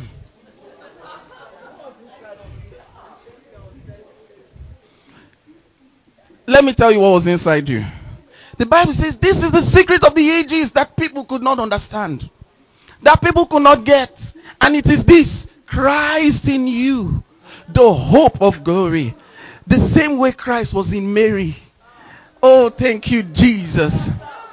The same way Christ in. Now, I don't give birth to Christ. I give birth to the results of the Christ. Thank you, Jesus. You see, I told you this. Believe in the blessing, brethren. Believe. Don't look at what you are seeing right now. Since I started learning this thing, I know what I believe now. Everything I'm telling you is right from the Holy Spirit. Really. I can stake my life on it. We are going from glory to glory. But, you know, it is very easy for everybody to say it. But if you can see, like Abraham, what the blessing caused him to see. The Lord took him out and said, look, he used the blessing as his lenses. No, don't, oh, Jesus, Jesus, Jesus, Jesus, Jesus. He used the blessing as his lenses. The Lord said to him, Abraham, come. Look. He used the blessing as his lenses. And what did he see? He saw all the nations of the earth. The Lord, again, the Bible says in the book of Genesis, you see, it's good to backtrack. It's good to know your history. Some of you only know the history of Nigeria, the history of University of Benin, the history of Benin. You don't even know the history of your kingdom. You don't know where these things began. And you claim to be from the family tree. You don't know your family. Oh. Thank God you know today. Now, the Lord, the Bible says, that same Genesis chapter 2, from verse 15. Now, if you get to the 18th verse, the Bible says, and the Lord gathered all the animals unto Adam to see what he would name them. Abraham used the lenses, Adam now used the lenses of the blessing to name them. And I told you how he named them. I don't need to discuss that. You can get that from the message on the bloodline of the blessing.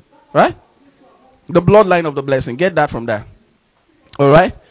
Oh, dear brethren. And imagination. The message is available on the power of imagination. You've never heard what you will hear on the power of imagination. Praise God forever. I am going up. I'm going up. You know, we used to sing, I'm going higher, yes, higher. I'm going higher someday. Oh, I'm going above the shadows into the presence of God. Recently, I was singing that song. You know, normally I like to sing all these kind of classic songs. I was just singing, I'm going higher, yes, higher. And I said, God, too, I'm going higher someday. Then the Lord said to me, now you know the blessing someday has come. That's all the Lord said to me. You know that was enough. Your word is enough. That's a message on its own. Called what? Where was that message preached? It's from one of the blessing series. Which one? The bloodline part 1. Part 2. Okay, the bloodline 2. Hope you have that message. Get the message. The bloodline 2. The word is enough. Oh, dear brethren. Oh, you're finally relieved. Your heart has like, finally it got to this point. I finally got to see it. Listen. The tithe, it is not a burden. The tithe, it is not a burden. If it is a law, it is a law of the spirit of life. It does not come with curses. It does not come with curses. Jesus said, he said, take my yoke for it is easy, and my burden for it is light. Did Jesus say anything about tithe? Let us see. Did Jesus actually say anything about tithe? Let's see if he did. Let us see. Now, this is going to bless you. Let's open our Bibles to the book of Matthew chapter 23. Did Jesus actually? Hey, is it real? He said something. Let's see it. Jesus is the final court. He's the final court. He's the supreme court. His words.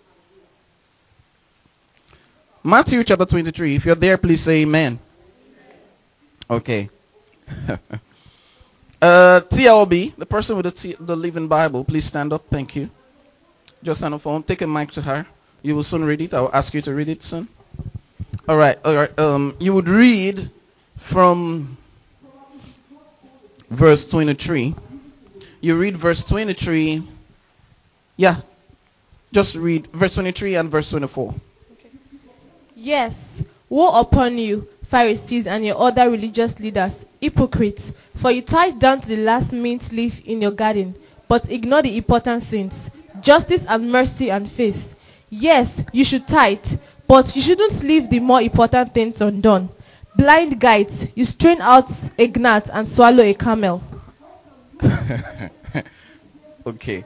Maybe it's because it's Living Bible. You heard, yes, you should tithe. Okay, just wait. Let me read it to you from the NIV.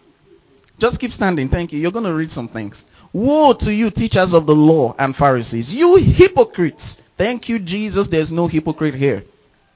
You give a tenth of your spices, mint, dill, and cumin, but you have neglected the more important matters of the law: justice, mercy, and faithfulness. You should have practiced the latter, tithing, without neglecting the former. You should have practiced the latter without neglecting the former. Who has the King James Bible there? Please read it to us. Here. Woe to you, scribes and Pharisees, hypocrites, for you from verse 3. For you pay tithes of mint and anise and cumin, and have omitted the weightier matters of the law, judgment, mercy, and faith. These ought you to have done, and not to leave the other undone. Do you see that? You were supposed to tithe, but don't ignore the other things. How many of you are seeing what I'm saying here? Is it just me who is saying it? Okay. I know what you want. You want a second witness. Open your Bibles, please, to the book of Luke chapter 11.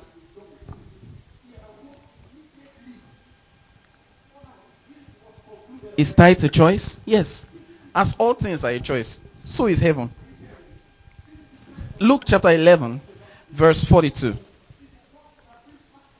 Luke chapter 11, verse 42.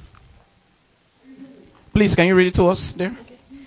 But woe to you, Pharisees, for though you are careful to tithe even the smallest part of your income, you completely forget about justice and the love of God. You should tithe, yes, but you should not leave these other things undone.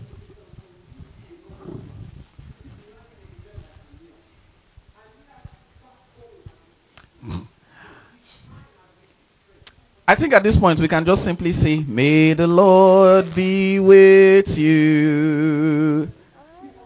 We are done. Shall I say anything more? Do you want me to add? Do you want me to add to the words of grace himself? He is grace and truth. He just said, he says, yes, these things you ought to have done. You know why the Pharisees did that more? Because they wanted money more. Don't you understand? You know why they tithed and left the other things? The other things were not their concern. They knew that according to the blessing, if they tithe, they will increase. All they wanted was the money. See all the other thing is money. Some of you are so money conscious. There are some people, there are money conscious people everywhere, but not for the righteous ones, alright? That's why Jesus says, seek ye first the kingdom of God and his righteousness. And all these things, he says, for all these things the Gentiles are looking for. The Gentiles chase these things, but we do not chase these things. Brethren, like I told you before, if you like, sell rope, lace, shoelace, sell wick for kerosene, and make it your only job. Let me explain this to you. I told you last time of a guy called J.C. Penney, right? Let me tell you of another guy. Recently in the year 2016, the first man after a very long time. I can't remember his name, but the name of his company is called For God's Glory. That's the name of his company in the United States of America. He sued Barack Obama and the government of the United States of America and won. Do you know why he sued them? He sued them. That's at the end of Obama's tenure. He sued him. You know why he sued Obama? He didn't just sue Obama. He sued the government of America inside America and beat America. And America had all the lawyers. They had all the lawyers. You know what? The Justice Department would defend themselves. And he won. You know what he was going after? All he sued Obama for was the condition of abortion. He sued Obama on that basis and won. One of the things that I heard that this man said was that a man who tithes will never lose. He said it. Do you know what he does for a living? Do you know what he does for it? No, some of you say, oh, no. Even if you don't tithe, you will win. I'm not saying you will not win. Remember I said there is no cost. Do you understand? But you will declare yourself independent of the power of the blessing. Now listen. Do you know what this man does for a living? This is on CNN. The man frames pictures for a living. He frames pictures. Brethren, how can somebody use framing picture to make a living? He doesn't snap, he just frames. When you finish snapping, you come, he'll frame it for you. But he's a millionaire. From framing pictures. Is life fair? Is life fair? He's richer than almost 100% of all the Christian citizens in Nigeria.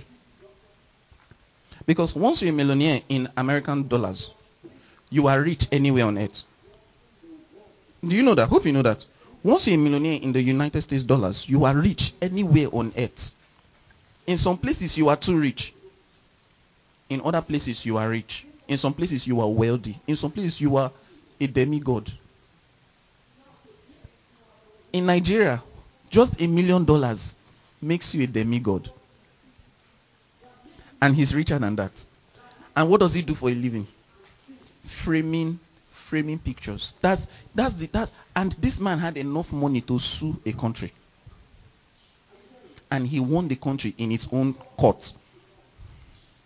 Simply because he believed that if someone tithes, the blessing makes a way for them. He won the case.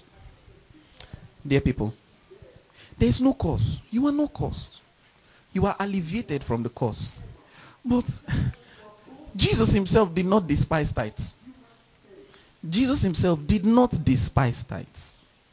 Jesus himself did not say do not tithe. Paul himself did not say it. The church in the book of Acts did not say it. You see all that giving you heard they were doing, just because they didn't put it in details does not mean it didn't happen. They believed theirs to the point where not only did they give tithes, they gave everything. Unafraid to lose it. You need to understand why I called it. Remember I said giving back to God what belongs to him. Because once you declare yourself dependent on the blessing, all you have will come from the blessing. It's actually not yours. But 90% of that is yours. See how kind God is. 90% of that is your jurisdiction. Use it as you want. Do you know Abraham lived on only 90% of his life? 10% were always for the Lord. And yet, we remember the testimony where the Bible says, thank you, my sister, where the Bible says that Abraham was on the valley and his cousin and his nephew with him. And they had issues because they had too much animals on the valley. That was 90%. 10% was always for the Lord. Abraham never, listen, it is faith. Let me explain this to you. Why? You need to understand. I told you that faith, your faith is your action. I did not say that action manifests faith. I said your faith is your action. What you do in response to what God says in his word or to what the Lord has done is faith. Do you understand? Can somebody come here acting like they cannot walk very well? Acting. I want it to be clear that this is an act. I'm not healing anyone. All right? Now come, please. Someone who can act.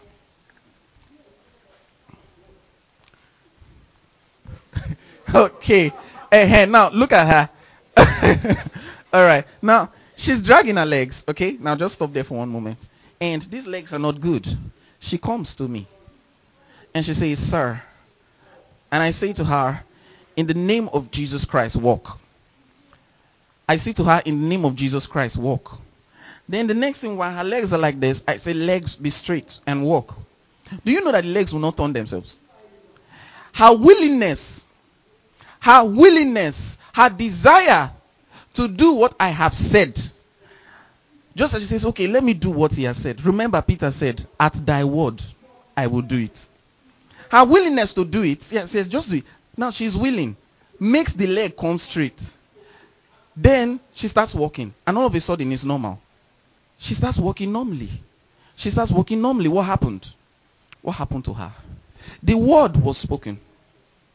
The word was spoken. The word was given. But her action was her faith.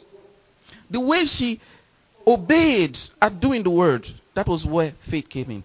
We would say this, that the only way for a sick person to be healed is to act on the word. Is it not? Think about this. God bless you. Please clap for her. Now think about this. Think about this. If this lady never, I wish there was an impossible situation here like other times. It's been long we saw one. Let's bring a crippled person on Sunday so we can actually use that person as an example. Now, if a person was like this, and then you said, "Leg be straight," and the person is saying, "I'm waiting to see how my leg will turn." One time I had that experience with a man. This man had been crippled by an accident. He was on a wheelchair. I went to pray for the man. I was much younger then. I said, "Sir, I want to pray for you." The man said, "Okay." So I laid hands on him and I said, "In the name of Jesus, rise up and walk." When I said, "In the name of Jesus, rise up and walk," you know what the man did? The man was sitting down looking at me. I said, "Rise up and walk." The man said, "I'm coming. I'm waiting to have feeling in my toes." I walked away. That was already the end of it. He was waiting for feeling in his toes. And yet there was a man whose hand was withered in the Bible. He couldn't use the hand. Jesus said, "Come out." Then Jesus said to him, "Stretch forth your hand." He didn't wait to have blood flowing. The man just wanted to do what he said and did it. He first wanted to do it. Understand? He first wanted. Jesus said, the Bible says, if you are willing and obedient, don't be unwilling and obedient. It doesn't make sense. It doesn't work that way. You know how some of you say, "Lord, as I'm giving this money, I'm coming in with tears." The Bible says, "They that sow in tears." Let me tell you, you don't understand what it means at all. You don't understand. You ought to cry tears of joy.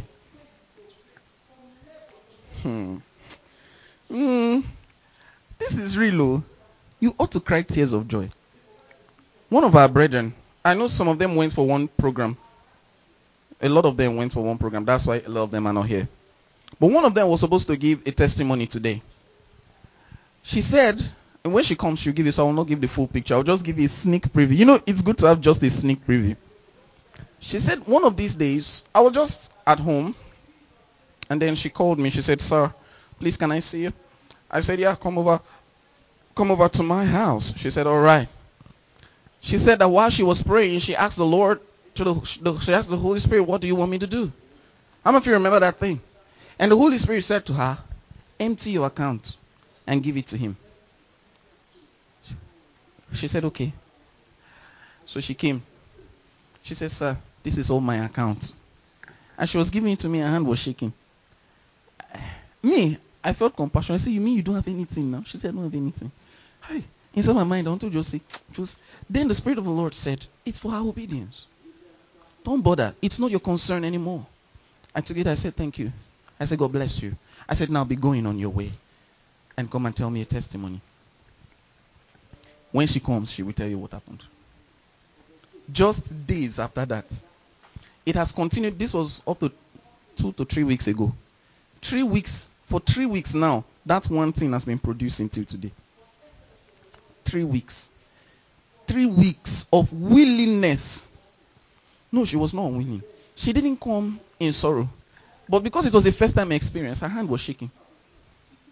Just from the experience of it being the first time. Oh, dear people of God. You don't understand what this blessing is. Everything is yours. Everything is yours. But you will give back to the Lord what is his. It was not yours in the first place. It was not yours in the first place. My God. Say I'm blessed. Are you saying that with meaning? Say I am blessed. Finally, why tithes and where to tithe as I conclude? Open your Bibles to the dreaded Malachi chapter 3. Thank you, Jesus. How many of you understand the tithes right now? Come on, if you understand it, I want to see your hands up high. How many of you feel like it's a breath of fresh air? It's not some bondage and yoke. It's not a bondage and yoke. Someone said to me that does tithe not mean 10% of your earning? There's no place the Bible says so. Tithe is 10% of all the Lord has given you. Whether it is from gift, whether it is from business, whether it is money that appeared. A lot of you have had that testimony here of money appearing. Yeah, Papa, thank you. God bless you too. All right, let's go on. Malachi chapter 3. Let's look at it. Let's look at it. Let's look at it. Thank you, Jesus. Thank you, Jesus. Thank you, Jesus. All right.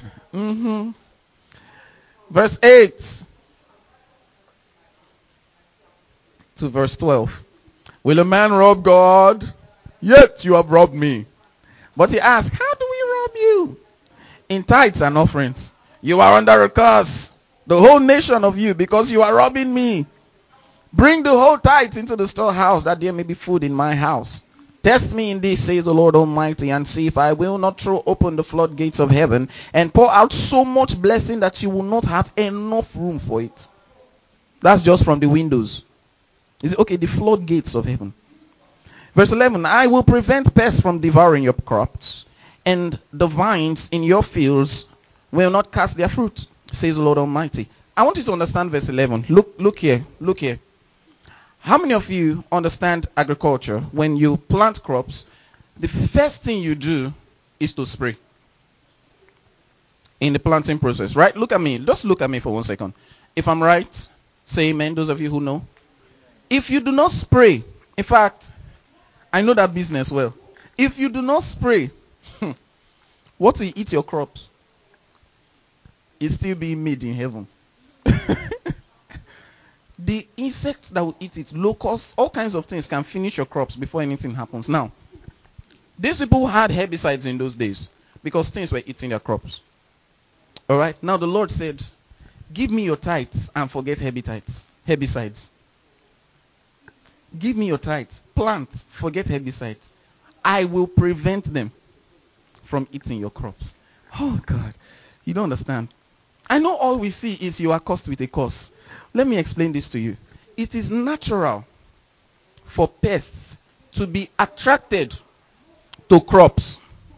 It is supernatural not to spray and to have your fruits yield without a single insect or animal eating from it.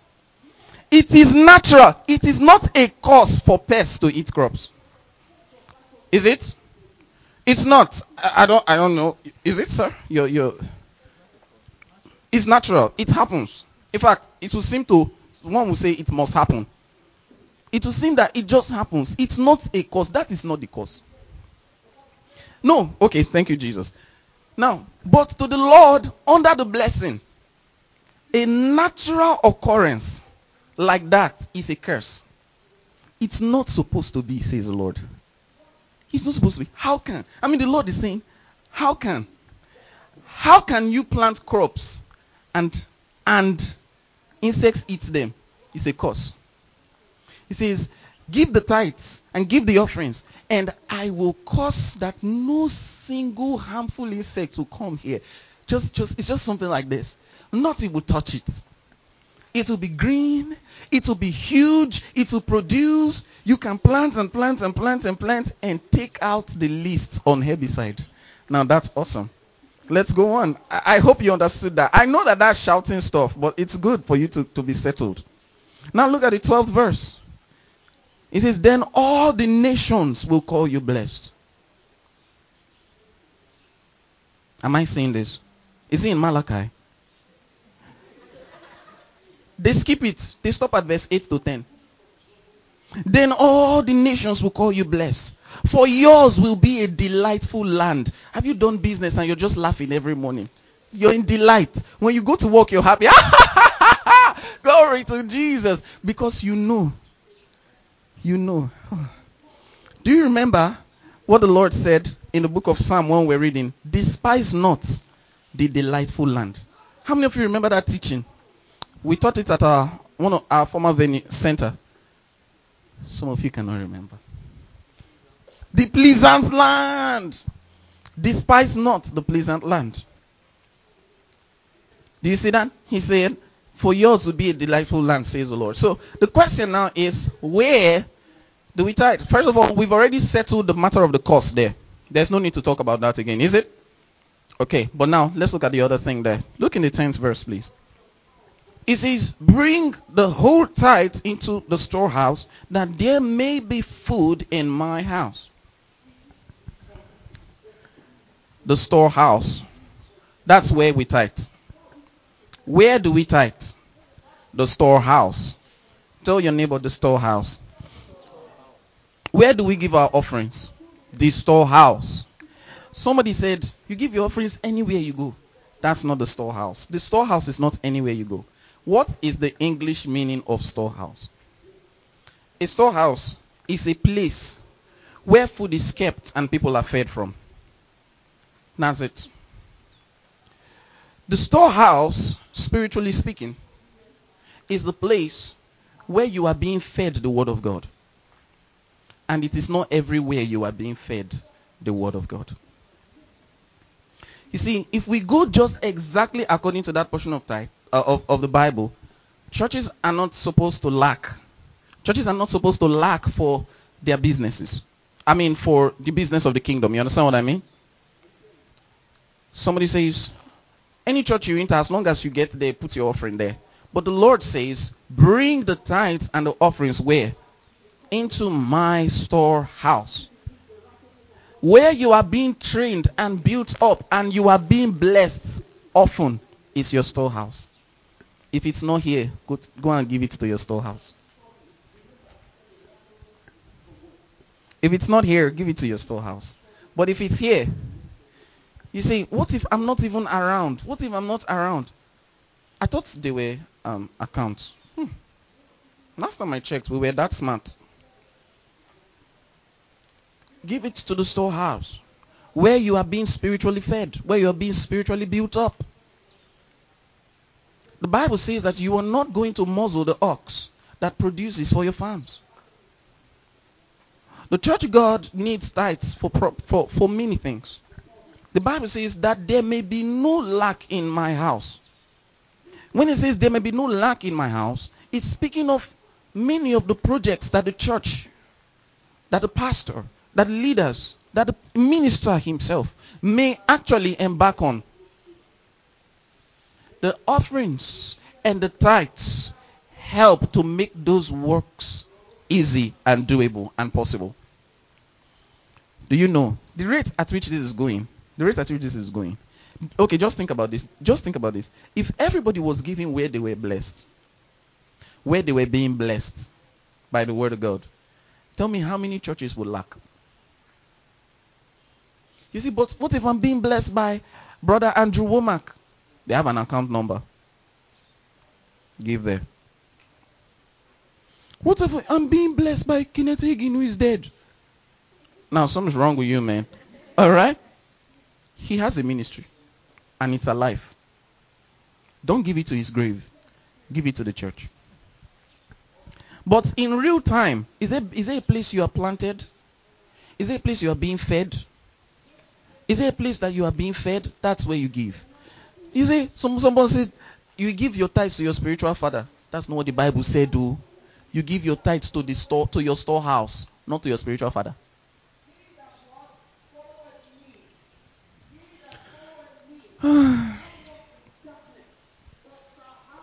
Oh, this is the one you don't want to shout, right? All right. Then look what the Lord now says. He said, test me in this. I don't need to test him. No. See, he has done enough. The Bible says the word of God is tried and tested 7 times and has passed the test. How many of you have seen it before in the Bible? The word of God is tried and not tests. You see, he was talking to them because they were complainers. Now he was telling them, okay, now that you've been complaining, test me. But you are not complaining. You don't need to test him. You know what you need to do? You just need to trust the blessing. Just trust the blessing. Then look what he says. He says, test me in this, says the Lord, and see if I will not throw open. You know, he didn't just say if I will open. It's one thing to gently open the gate. He says, and see if I will not. How many of you have ever flung a door open before? The Lord said, test me and see whether I will not fling open the doors, the floodgates of the blessing. Fling open. He's going to mount pressure on the door. Open! And he says, and pour you out a blessing that you cannot store. Tell your neighbor, you can never be poor. Tell the person, with the blessing, you can never be poor. Tell that person again, with the blessing, you can never be poor. Now emphasize never. Never, ever, ever, ever, ever, ever, ever, ever, ever be poor. You're doing business, your business cannot grow. Is that what did you just say? But where's the blessing? You know what you do? I like the way oh, glory to Jesus. I like the way Elisha, after he had just walked with Elijah, you know, all the cases of water into 2 was for very important reasons. The first reason was the children of Israel to escape Egypt. The second one was for them to cross into Jordan. Very important reasons. Elijah just needed the shortest cut where he was going. The Bible says he walked down to the Jordan, took his handkerchief, mantle. That's hanky. Mantle is not special word. That's all it means. By this mantle, forget it. It is hanky. Your hanky is your mantle. But thank God your mantle is your hand right now. Where's the Holy Ghost? He's in here. I'm the mantle of God. I'm the mantle of God. You don't really need olive oil, but it's a last option. He said, where's the olive oil? The Bible says, oh, thank you. It says, because I have loved righteousness and hated iniquity, therefore God, even my God, has anointed me with the oil of gladness above my brethren. Above my brethren. Thank you, Jesus. Thank you, Jesus. Now, so this guy just needed shortcut. This wonderful prophet. The Bible says he took his hanky. You know those towels some big pastors used to wear? He took that big towel and smote the water. The Bible says it opened in 2 and he went. The journey where they were going to go was around the Jordan and it was long. And he was going on time. You know, Heaven Express was coming. He knew as the chariots were arriving, he knew. So he had to be there fast. He smote it, walked by, told the others to wait. Elisha followed him. I can imagine the feeling Elisha had. He was afraid of his boss. He said, God, you mean my master just needed to walk, just needed shortcuts. Just for shortcuts, he opened the whole river. Hi. He was humbled. He followed Elijah. Then, Elijah had gone. And Elijah's hanky fell to the floor. He took the hanky. He now wanted to go back. He knows the road. He said, let's see how this works. For the first time he did it, he needed to rev himself up. But after that, it never happened again. So he shouted, "Where is the Lord God of Elijah?" Bah! Then it opened. As soon as it opened, he said, this thing really came on me. He left. That was the last time he used that mantle from Elijah. He knew it had come upon him. He knew it had come upon him. Now, let me tell you how this relates to the blessing. We have seen time and time again testimonies from the word. Let the scripture be your book of testimonies more than any other thing. We have seen time and time again and again, a whole nation prospering, a whole people prospering, a whole individual prospering, a man, one family making the whole family of the earth prosper. One family. One family. We have seen. Then you're doing business, or you're doing your academic work, and then it seems like nothing's going on. It will just seem like, maybe it's because it's your first time. You say, "Where is the blessing?" Then put it to work. That's the only time you're allowed to test, when you've not experienced it before. You say, just like Elisha shouted, "Where is the Lord God of Elijah?" But after that time, don't do it again. In fact, now that it's inside your mind, don't do it safe. Because the blessing has come. I like what the law of the blessing. The blessing has got laws. It says, whoever blesses you is blessed. Whoever curses you is cursed. They say, you should come to a church so that they can remove curses from your life. Those people don't know the blessing.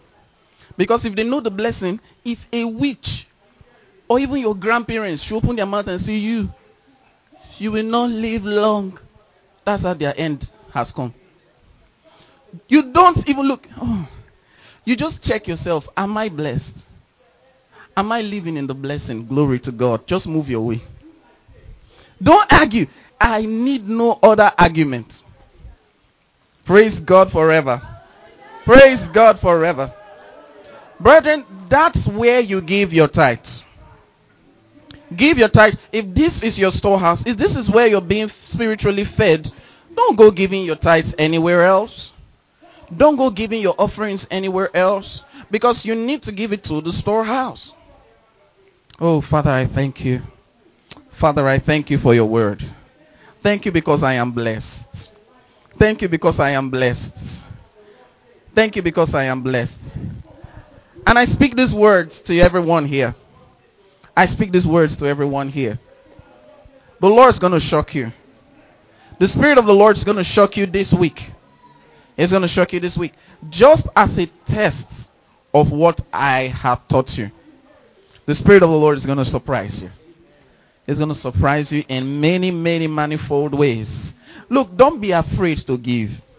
Don't be afraid to give. You know why you should not be afraid to give? The 90 is yours. Don't be afraid to give. Don't be afraid to give. The blessing does not leave people alone. The blessing is like a curse. It follows you till you die. Then when you die, it follows your children. The blessing, that's how the blessing works. Do you know the curse emulated the blessing? The curse emulated the blessing. God said to Abraham, I will bless you and bless your children and your children's children forever. That's how curses work, isn't it? But you see, this time around, no one can revoke a blessing as men can revoke a curse. The curse cannot be broken. The curse can be broken, but the blessing cannot be broken. I'm standing on the word. Let's stand. Hallelujah. God bless you for listening to this anointed sermon of Teacher Tony today. We are excited and would love to hear from you. Kindly share your questions, prayer needs, and praise reports about how this sermon has blessed you, no matter how brief, via our email address at plefan@gmail.com. That is plefan@gmail.com. Kindly subscribe and share so the name of Jesus can go far and wide through this ministry. And until next time, God bless you.